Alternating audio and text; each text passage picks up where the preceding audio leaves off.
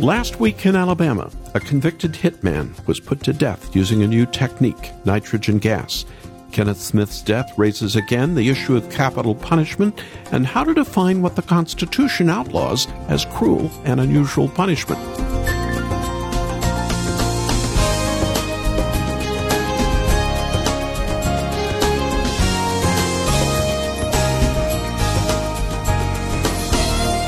I'm not getting into pros and cons of capital punishment, but there was another case last week, a sentencing in Muskegon, Michigan, of a mother. She defined herself as smart, college, law school. I watched the sentencing of Shanda Vander Ark. For more than a dozen minutes, this judge spoke of the systematic torture and starvation laid on her special needs son for years before he finally died. The sentence? Prison the rest of her life. A few things I believe and know from Scripture. Life is precious. When one takes a life, there should be a price paid. In the divine realm, sin must be paid for. Only in Christ are our sins remembered no more. That's what counts forever. Welcome to Haven Today, here on the final day of January. I'm Charles Morris, sharing the great story that's all about Jesus. And David Wolin, where has this first month of a new year gone?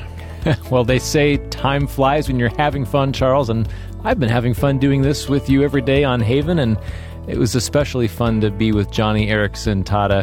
What an encouragement, Charles, finding joy in the presence of Jesus. I think the Christian's joy is a sense that somehow they have made it their ambition to be pleasing to God, and in return, they sense that pleasure.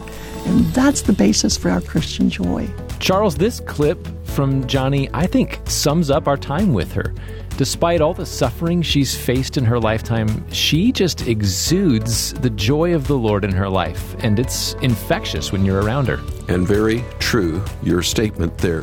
And coming up, we're going to hear more from Johnny as she shares her secret to finding joy in Jesus through suffering and pain. And then we're going to turn to God's Word. That's right.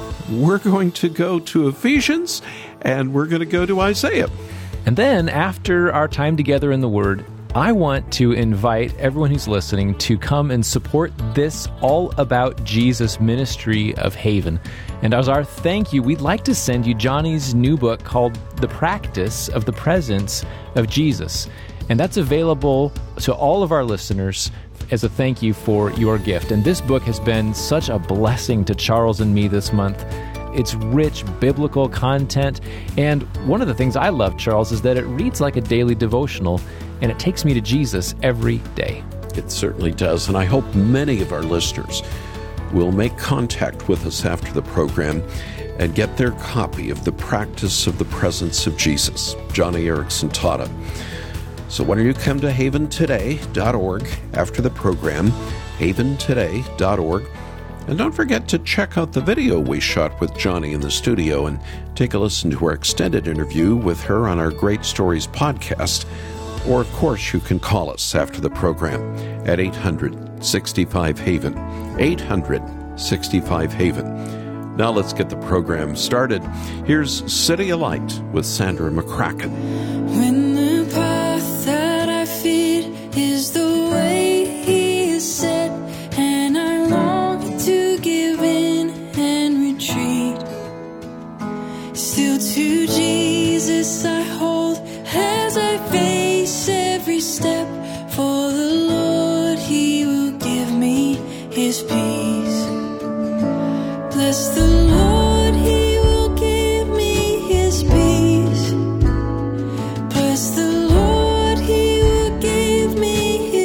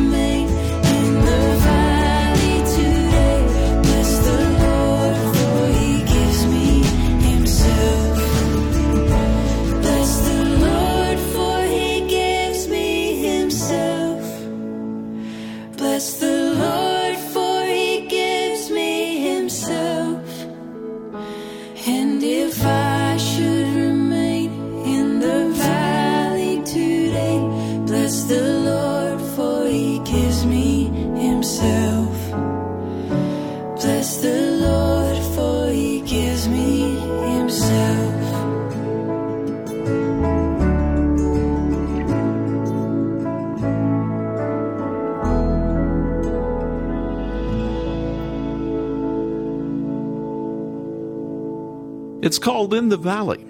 Bless the Lord. City of Light with Sandra McCracken opening this Haven today. The presence of Jesus. Here it is, final day, January. I'm Charles Morris, sharing this great story, and we're continuing this program where I'm joined as well by our new president and host, David Wolin. Good to be with you, Charles. And the last couple of days have been really special. Parts 1 and 2 of an interview that you and I had the privilege of recording with Joni Eareckson Tada. It was a really special time with her, and the conversation went really deep, really fast, as it always does with Joni. And there were moments that I know were very touching for both of us, and I'd like to share one of those moments with everybody. I asked Joni how she would counsel someone who is currently suffering right now, and what she said was pure Joni gold. Well, if they really want to move forward into life, even though it is extremely painful, my advice is to memorize as many Bible promises as you possibly can. Promises like 2 Corinthians chapter 4, verse 8. Though I am hard-pressed on all sides, I will not be crushed. Promises like God is our ever-present help in this danger. Promises like He will never leave me nor forsake me. Because these are the promises, a whole treasure trove of promises that we bring to the throne of God. And we bring them there so that God will exchange them with a blessing they guarantee. I do this with my pain all the time. There are nights when it is so hard. It is just so hard.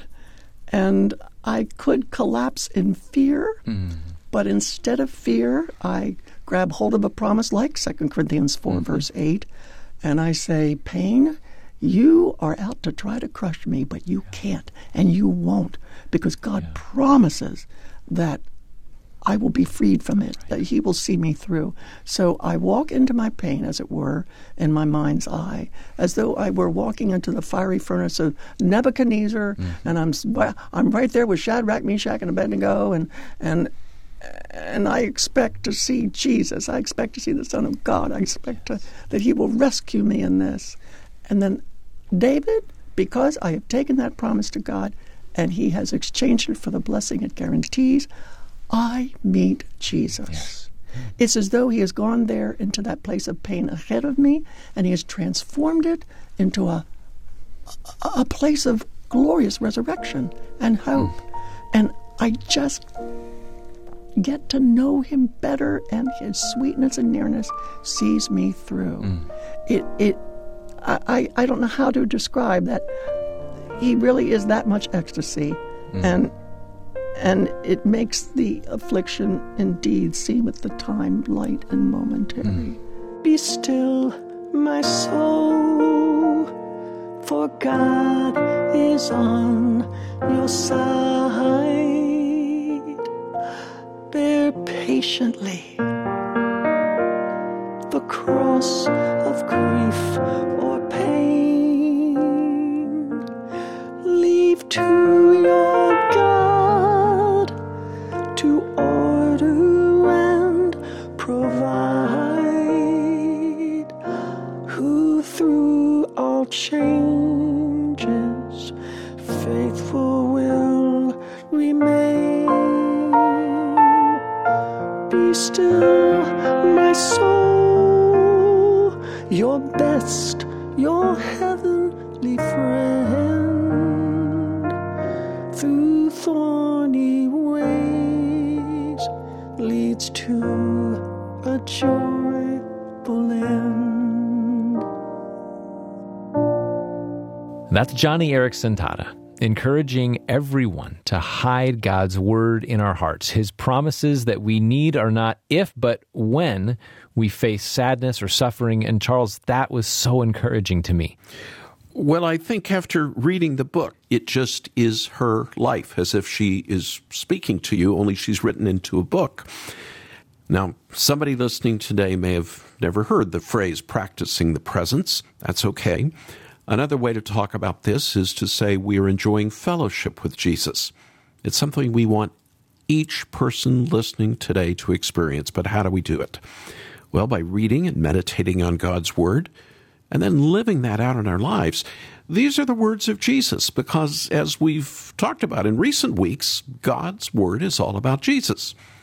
And when we take time to rest and ponder, to think about Him, this provides an opportunity to learn more about who we are and who He is.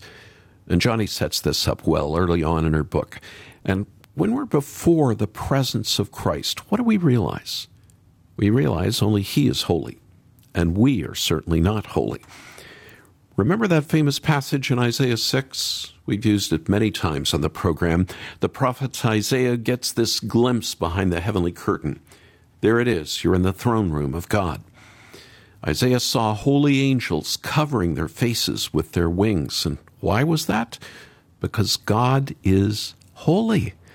And they said to one another in triplicate, "Holy, holy, holy is the Lord Almighty. The whole earth is full of His glory." And at the sound of their voices, the doorposts and the thresholds shook. It was an earthquake. The temple in heaven was filled with smoke. "Woe to me," he cried. "I'm ruined, for I'm a man of unclean lips, and I live among a people of unclean lips. But my eyes have seen the King, the Lord Almighty." When Isaiah was taken into that heavenly throne room, who did he see? Now, theologians have debated this through the centuries. Was it Father, Son? Was it even the Spirit? But when we get to John's Gospel, in chapter 12, verse 41, there's some clarity provided. There we're told Isaiah saw the eternal Son of God, Jesus, even before His incarnation. All I can respond to that is, holy, holy, holy. None of us can avoid our sin, like Chandra Vander Ark in Michigan. What happens when you wake up? It's still dark outside, and you turn on the lights. Your eyes are blinded by the sudden light. Try as hard as you can. You won't be able to keep your eyes wide open until they adjust to this new brightness. And that's a good reflection, because on our own we can't adjust ourselves to God's holiness. We can't just wait it out until our eyes can see Him. He is so holy, so glorious, that we have to cover our faces. We have to cry out like Isaiah, "Woe is me." We can't enjoy fellowship with Christ until we first see His holiness and purity, and then see our sinfulness. King David did that in Psalm 51. He'd sinned greatly before the Lord, but David asked Him to wash away all my iniquity, cleanse me from my sin, for I know my transgressions, and my sin is always before me. Against you, you only, have I sinned, and done what is evil in your sight. Jesus is holy. We are sinful. But thanks be to God, David, that's not the end of the story, is it? No, thanks be to God. It's the beginning of the story, the beginning of every story of every believer. You know, Charles, it struck me listening to you talking about the blinding light of the holiness of God. And I was thinking of Saul in the book of Acts, persecuting believers in the early church and on his way to Damascus. And that's when the risen Christ meets him en route. And He reveals the light of His glory to just Saul on the road, and it blinds him. Saul's literally blinded, and he knows why, because Jesus told him. He said, "I am Jesus whom you are persecuting." His eyes cannot see. But for the first time, the light of the glory of Christ, in a sense, has opened the eyes of his soul, and he's deeply convicted. Saul thought that he was righteous, but after seeing the light of the glory of Christ, he knows he's the worst of sinners. And that's the beginning of true sight. Mm-hmm. And we know what happened in Saul's life. He became the Apostle Paul. And in 2 Corinthians 4, Paul writes about another type of blindness, one he knows so well because it's his own backstory. He writes, "The God of this age has blinded the minds of unbelievers, so that they cannot see the light of the gospel that displays the glory of Christ, who is the image of God." So, Charles, knowing that Christ is holy, and that you are a sinner who stands rightly condemned before God, that's the only way the story of a Christian can begin. Because without that, there couldn't be repentance. There wouldn't be an understanding of what grace really means. So, sticking with Paul, let's hear again what, for many of us, I think, are familiar words in Ephesians.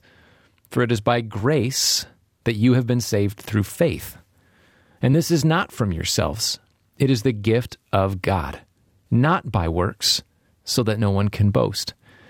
Now, if you grew up like I did in the church or going to Sunday school or maybe Bible camp, these words are probably familiar.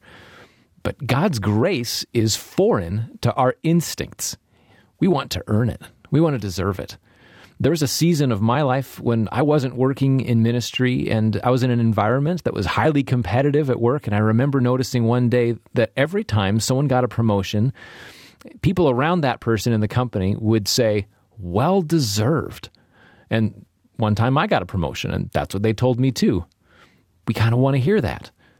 I'm thinking, Charles, about the Super Bowl coming up here in the U.S. People are going to be polling for one team or the other, and nobody wants to see their team win or lose unfairly, right? Nobody wants the winning touchdown to be because a referee missed the call and gave something that wasn't earned or deserved. Charles, we're wired that way. And we assume that this is how God sees us and what he expects of us. He wants us to earn it, to deserve the salvation he's given us in Christ.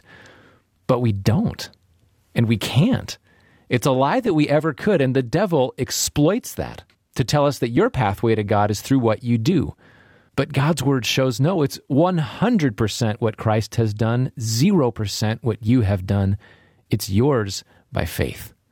Simply believing and accepting what Christ has done and receiving it, as Paul says, as a gift. But what is the gift? I don't know about you, but when I hear that word, I think about a box with wrapping paper and a ribbon, the kind that you open up and there's something inside and now it belongs to you. Maybe that's what comes to your mind when you hear about this gift. But 2 verses back in Ephesians, what we read erases that picture because Paul gives us better words to describe and understand the gift. And I'll just say it in 2 words. In Christ. Yes. How about 3 words? Union with Christ. Better. God raised us up with Christ and seated us with him in the heavenly realms in Christ Jesus, in order that in the coming ages he might show the incomparable riches of his grace, expressed in his kindness to us in Christ Jesus. So, Charles, to quote a mutual friend of ours, you can't get much closer than in. And this is why we can be so audacious as to say that a Christian can and should, as Johnny says, practice the presence of Jesus. It's not something you conjure up. It's not an emotion. It's remembering, it's praying and speaking and living inside the reality of who you already are in Christ. Fellowship with him. Because you are, as a Christian and through the indwelling Spirit of God, always in the presence of Jesus. Jesus, I am resting in the joy of what thou art. I am finding out the greatness of thy loving heart. Thou hast bid me gaze upon thee, and thy beauty fills my soul. For by thy transforming power thou hast made me whole. Simply trusting thee, Lord Jesus, I behold thee as thou art, and thy love so pure, so changeless, satisfies my heart, satisfies its deepest longings, meets, supplies its every need, and surrounds me with its blessings. Thine is love indeed.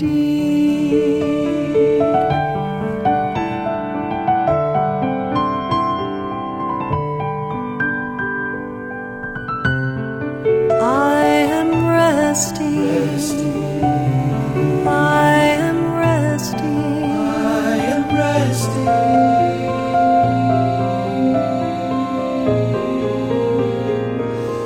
Ever grace upon me as I work and wait for thee.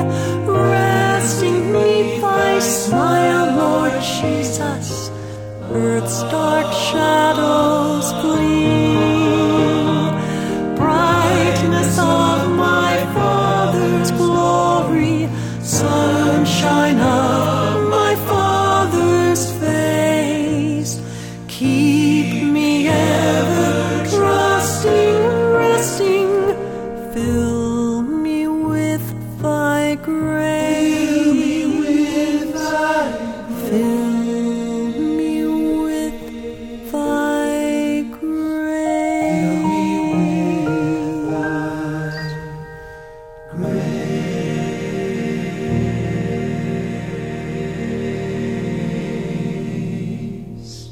I'm Charles Morris here on Haven Today. Johnny Erickson Tata, backed up by the Haven Quartet in the old Maranatha Music Studios. Jesus, I am resting, David. You know, Charles, this summer is going to be the 100th anniversary of Eric Liddell's Olympics, the one that was made famous through that popular film Chariots of Fire. And when I hear Johnny Erickson Tata talk about feeling God's pleasure, it reminds me of that great moment in the movie when he's on top of the hill above Edinburgh talking to his sister about living for the glory of God. I know it well, David, and I've seen that hill in Scotland. Eric Liddell says, God made me fast, and when I run, I feel his pleasure. Except that for Johnny, it's not when she runs or even walks. She can't do any of that. It's every minute of life her Lord has given her. She feels his presence. She senses his pleasure. She does, Charles. And when you're around her, you realize I can live that way too. Her Jesus is my Jesus as well. And she wants all of us to better understand where our joy comes from as believers, and has written about it in her new book called The Practice of the Presence of Jesus. 110 meditations on Christ and his word, all of them inviting the reader to meditate and contemplate the same. So each one of these meditations ends, Charles, and this is one of the things I found I appreciated reading this book. Each one ends with a penetrating thought or question to ponder, and that will lead you nearer to Christ. And I'm happy to say, for anyone listening today, we've got plenty of copies in our warehouse, and we want to send you one with our thanks for your gift to support Haven Today. Help us keep sharing the presence of Jesus with others. This is how we're on the air. This is how we reach people all over the world with programs like the one you heard today. So why don't you go online right now, haventoday.org, haventoday.org. Make your gift to this ministry and ask for a copy of the book by Johnny Erickson Tata, The Practice of the Presence of Jesus. And with that, you know you'll have our thanks. You can also go by phone and reach us, if that's easier, 800-65-HAVEN. That's 800-65-HAVEN. I'm Charles Morris. And I'm David Wolin. Thanks so much for joining us. Won't you come back again tomorrow? When again, together, we're going to get to share the great story that's all about Jesus here on Haven Today. For your walk with Jesus, I'm David Wolin with Haven Today, inviting you to anchor your day in God's Word. There are many in colder climates who loathe winter, but not everyone. There are people who relish a fresh snowfall, a cup of cocoa, and what child doesn't yearn for school to be canceled because of the weather? But there's another reason to be thankful for winter. It's a reminder of a promise God made. After the flood, Noah made an altar to the Lord and made a sacrifice. It was at this moment God said in Genesis 8, "As long as the earth endures, seedtime and harvest, cold and heat, summer and winter, day and night will never cease." So the earth endures because of God's promise, and every winter day is a reminder. Try out Anchor Devotional. Visit getanchor.com.